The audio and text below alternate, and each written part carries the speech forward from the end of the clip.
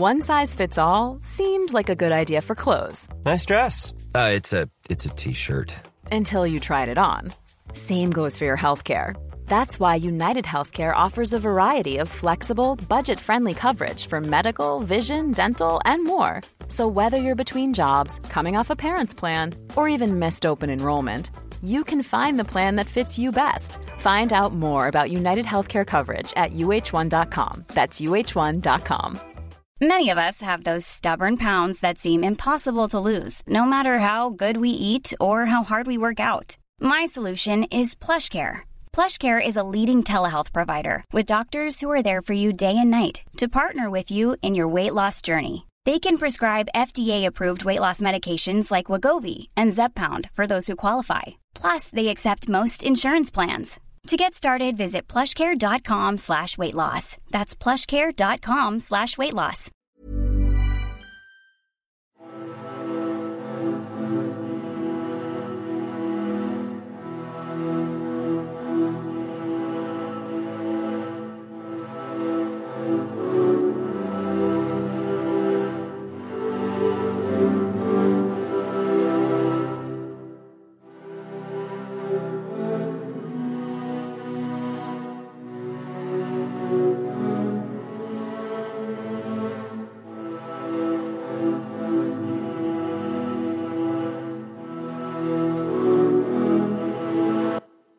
Hi there and welcome again to the Explaining History podcast. And tonight we're diving into Srinath Raghavan's India's War. I've looked at this book quite a few times. It's an excellent read, really, really authoritative account of theatres of war, which don't get completely overlooked, but they certainly don't get the focus that they're really due. And we're looking at tonight the composition of the Indian Army, particularly the manner in which Indian Army officers came to be given their commissions for the first time. It was only during the Second World War that Indian soldiers were given officers' commissions. So let's dive right in. Srinath Raghavan writes, "The expansion of the Indian Army resulted in far-reaching changes to the officer corps. Until the First World War, Indians were not allowed to hold the King's Commission. The best they could hope for was a Viceroy's Commission, granted only to senior soldiers who had risen from the ranks. From 1917, however, 10 places at the Royal Military Academy at Sandhurst were reserved every year for Indians. These King's Commissioned Indian officers, KCIOs, were carefully selected. Most of them hailed from the martial classes that had fought in the war. Following the political reforms of 1919, Indians in the new Central Legislative Assembly, the CLA, began to take a keen interest in the Indianisation of the army. In response to the Escher Committee report of 1921, a set of resolutions was tabled by P.S. Sivaswamy Iyer, a leading Liberal from Madras. These included demands for the setting aside 25% of the places at Sandhurst for Indian cadets, and for the provision of preparatory training in India. The Commander-in-Chief of India, as well as the Indian Office, rebuffed the resolutions, arguing that their provisions would dilute the efficacy of the Indian Army and that no British officer would deign to serve under an Indian. Even a plan drawn up by the Commander-in-Chief in 1923, proposing complete Indianisation in 42 years, was swatted aside in London. The summary rejection of even so conservative a plan riled the Indians. Speaking at the next budget session of the CLA, Jinnah, Muhammad Ali Jinnah, noted that the Indian Army had 2,078 British officers. At the going rate, he asked, how many centuries will it take to Indianise the army?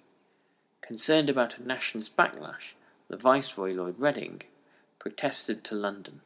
This resulted in a plan to Indianise 8 units, 6 infantry battalions and 2 cavalry regiments. Thenceforth, the KCIOs would be posted only to these segregated units. So, there's a number of really interesting things happening there. It is sort of, perhaps to modern ears, quite astonishing the extent to which the British Army, the British Civil Service, and the organisers of military training, the Staff College at Sandhurst, were able really to wear their racism on their sleeve, and that there was nothing really particularly controversial at the time about saying that a white officer would never agree to serve under an Indian. And there was an enormous amount of unspoken anxieties about the idea of Indian soldiers fighting, or Indian soldiers being made officers on a regular basis, and thus as the term goes, the Indianisation of the army. You have to remember that the Indian Army, along with the Royal Navy, is one of Britain's, in both World Wars, Britain's superpowers. It is a military force far greater in size than anything Britain can raise domestically.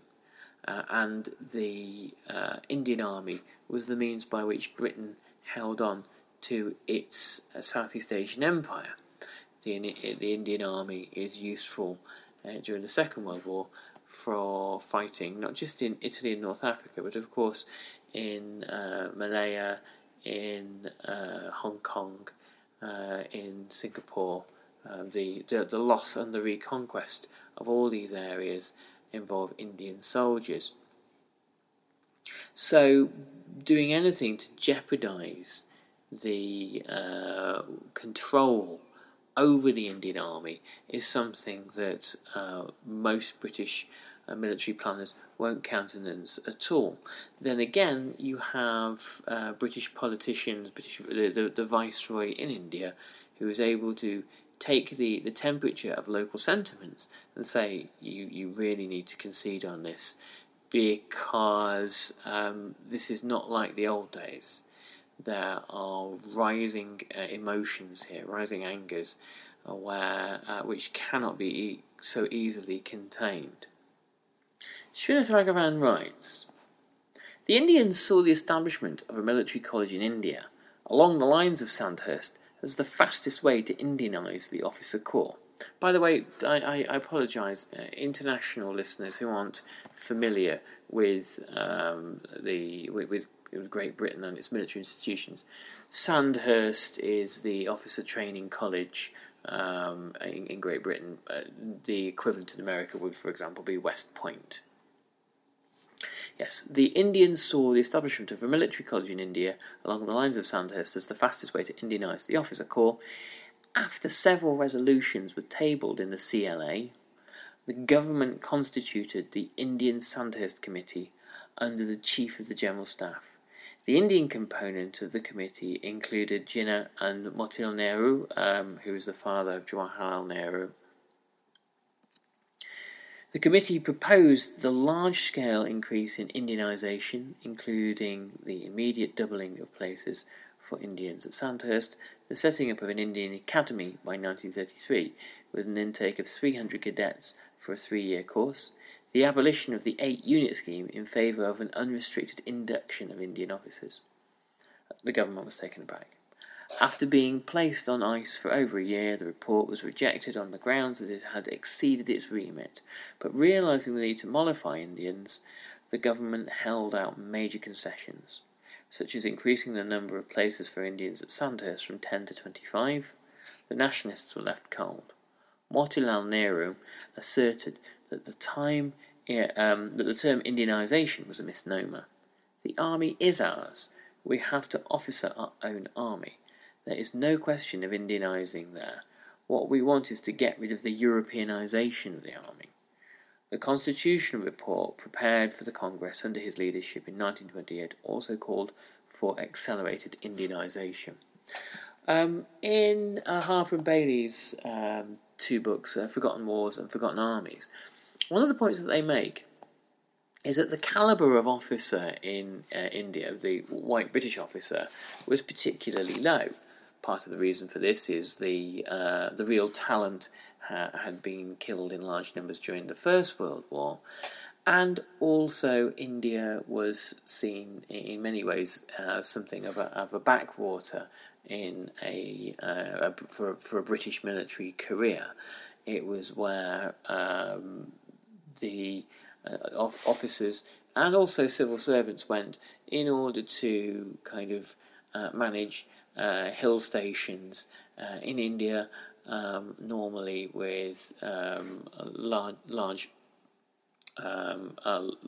amounts of alcohol to make the afternoons drift away, and so the calibre of British Indian officers was highly questionable, and also their abilities to play the kind of intricate political games that were necessary diplomatically in order to make sure that British officers in general in India weren't even more unpopular than often they were.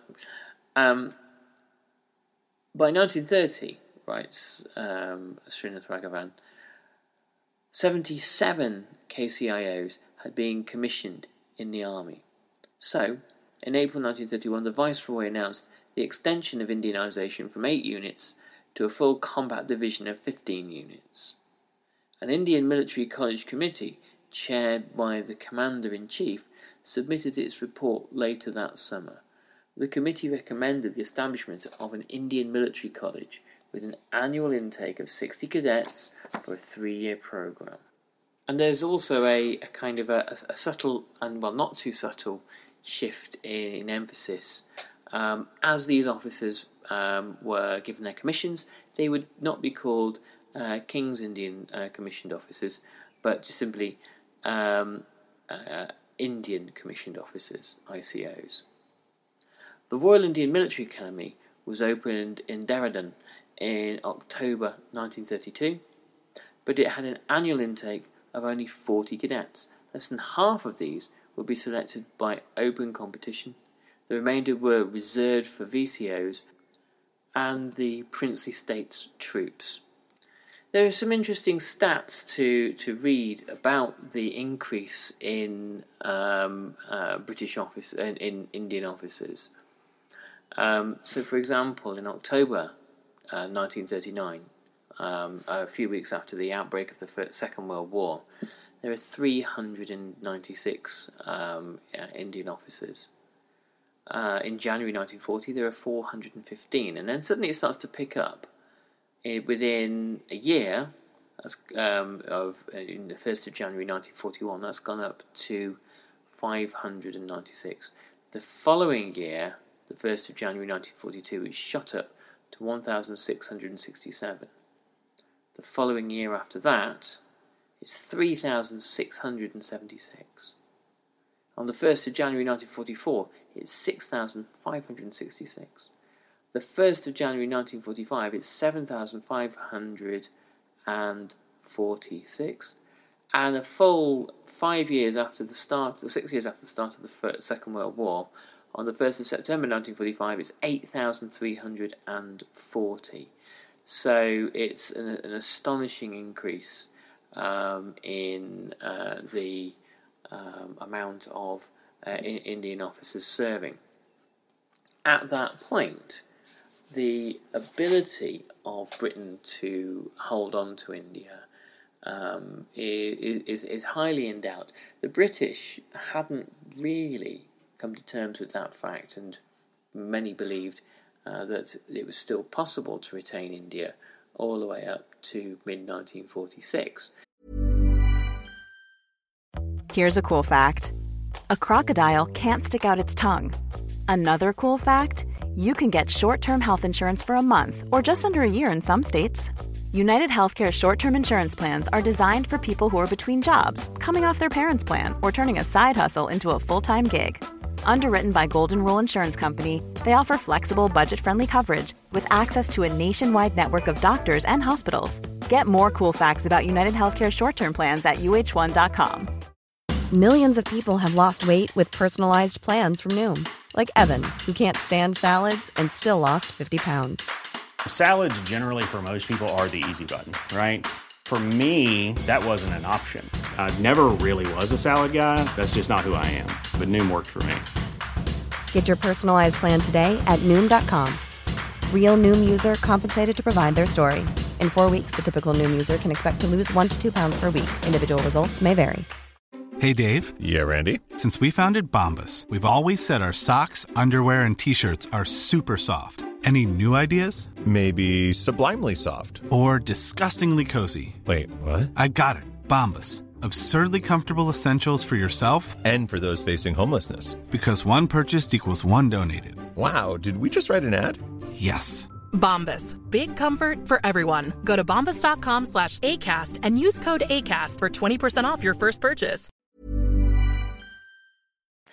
The decision by the British government to try to put on trial men returning from the Indian National Army who had fought alongside the Japanese, led by Subhas Chandra Bose, to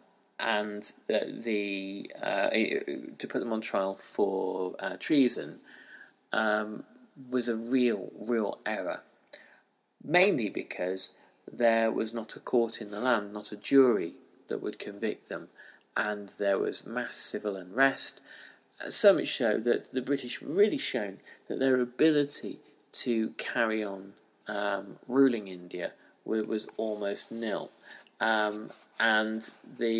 Whilst there were some British, some soldiers of the army of India, the British-led Imperial Army of India, who had deep-seated bitter hatreds towards the INA soldiers, for the most part, most Indians thought this was preposterous and to let them come home. They thought at best they had been patriotic but misguided. Anyway, returning back to the 1930s, whilst the wartime explosion in the officer commissions in the Indian Army happened rapidly after 1939, throughout the 1930s, despite the deteriorating world situation, Indianisation proceeded at a very slow pace. Srinath Raghavan writes, as war clouds gathered, the CLA passed a resolution in September 1938 calling for a committee to recommend ways of increasing Indianisation. The government responded by appointing one led by the Chief of the General Staff, Auchinleck, to examine the issue. That's real kind of kick it into the long grass sort of rhetoric. We'll appoint someone to examine things and scratch their chin and think that something must be done, but we're not going to do anything. After interviewing several KCIOs and ICOs, Auchinleck was inclined towards the Indians' viewpoint, but before he could set down his recommendations, war broke out in Europe. The Commander-in-Chief, General Robert Casals, was prominent amongst the Conservatives, however. In March 1940, a study commissioned by him to assess the requirements of the expanding army recommended that Indian officers should not be sent to units officered solely by the British. This would have an undesirable impact, and he quotes, not only on the future efficiency of such units, but might be likely to prejudice the future requirement of British officers. So there is some classic jobs for the boys stuff to prejudice the future requirement of British officers and the roles that needed to be filled. Of course, one doesn't want to have large numbers of Indian officers filling jobs that British officers can be exported from Britain in order to fulfill. There's almost a suggestion that British officers don't want to have to compete for jobs in India, And this goes back to the point previously about the calibre of British officers going out to India. It was seen as a place you go if you can't get a job in a Guards regiment, or if you can't get a posting somewhere more attractive. You go to India because that's a kind of a place to hide, or a place for kind of careers that aren't really star-studded, particularly to limp on. Clearly, old assumptions died hard, nor did the study recommend the Indianisation of more units. It merely suggested that Indians now being given emergency commissions could be absorbed in garrison and administrative units. Casals produced a plan that he hoped would mitigate the challenge posed by the growing number of Indian officers. His solution was to fix a high ratio of British to Indian officers in the army and to plan accordingly for recruitment. Any further acceleration of Indianisation, he warned the Viceroy, would inevitably result in ruining the Indian Army as an instrument of war. So, if there's a high ratio of Indian to British officers, then every additional Indian officer means the recruitment of an equivalent number of British officers. And there's a kind of an unspoken racism there, that, you, for whatever you do, you can't hand the Indian Army over to Indians to actually run it, and it would ruin it as an instrument of war. The upshot of this was that the average number of officers in units had dropped to desperately low levels by 1941. Only after Casal's departure from office and the appointment of Auchinleck as Commander-in-Chief did the Army adopt a rational policy towards Indian officers. From January 1942, there was a marked upturn in the number of Indian officers right through to the end of the war. During the same period, the ratio of British to Indian officers fell sharply. So there is Claude Auchinleck, who led Indian soldiers and British soldiers, Allied soldiers in general, across North Africa against the Germans and the Italians to great effect, was generally very well thought of by Indian and British soldiers, and was given an awful lot of credit for his successes there. But in part of Auchinleck's talent was putting his trust in the Indian officers under his command. There was an air of informality about officer recruitment, and the emphasis seems to have been on getting the right sort of chap. Srinath Raghavan writes, the recruitment of officers was a two-stage process. Initially, the volunteers were screened by their local provincial selection board. Those who got past this were then interviewed by the central selection board of the General Headquarters. Initially, the Army used rather informal techniques for officer recruitment. K.V. Krishna Rao, future Chief of the Indian Army, was among the youngsters who made it to the second stage. There he was quizzed on general questions about the war and at greater length about his passion for cricket, how a leg break was bowled, what a late cut was, what position was known as a gully, and so on. Satisfied with his replies, the chairman of the board remarked, "Well, Mr. Rao, I hope you will get to play plenty of cricket in the army." A successful Jewish volunteer, J.F.R. Jacob, was asked in his interview in mid-1941, "Do you shoot games?" Jacob replied, "No, sir, I don't shoot games, I shoot goals." There were peals of laughter around the table, and no further questions. Once again, this points to what Harper and Bailey were suggesting, a degree of laxness, of amateurism in the British-led Army of India and the Raj in general, which makes the kind of explains in some ways the successes of the Japanese in other parts of Asia, and the idea that the places such as Malaya and Singapore were equally seen as backwaters where careers could go to fester. And it also has a much deeper effect. At the end of the Second World War, there were people from Burma, Malaya, Singapore, and India. Indians who had been a diaspora all over this area, and also Malays and Chinese and Burmese, who looked at the British and thought, "What do we keep you around for?" The part of the reason for a degree of consent to imperial rule in Asia was the idea that, at the very least, there is a kind of an effective military power there who, if we're attacked by the Japanese, or if there's a kind of intercommunal violence, keeps us safe.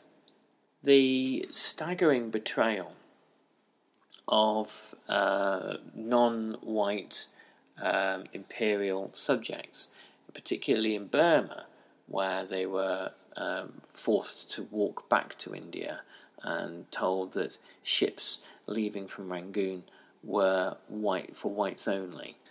And added to this, the catalogue of disasters which showed the British reputation for fighting, particularly in Asia, up until 1942, perhaps even 1943, was greatly overstated. These shake the kind of the very logic, the very rationale for empire, and it leaves doubt in the minds of many, many imperial subjects that empire has any value whatsoever. You obviously throw into this the Bengal famine and the violence of the Quit India campaign and all this kind of stuff. There's obviously huge, many other reasons why after World War II an independence movement is ultimately successful. But one reason is the fact that the British Army in India before 1942 was really full of the kinds of officers who were not able to inspire a great deal of confidence. And you look at other parts of the British Empire at the same time, people like Percival in Singapore, it's hardly surprising. So the Indianisation of the army shows a very important transition which has implications not just for World War II, but also for independence afterwards.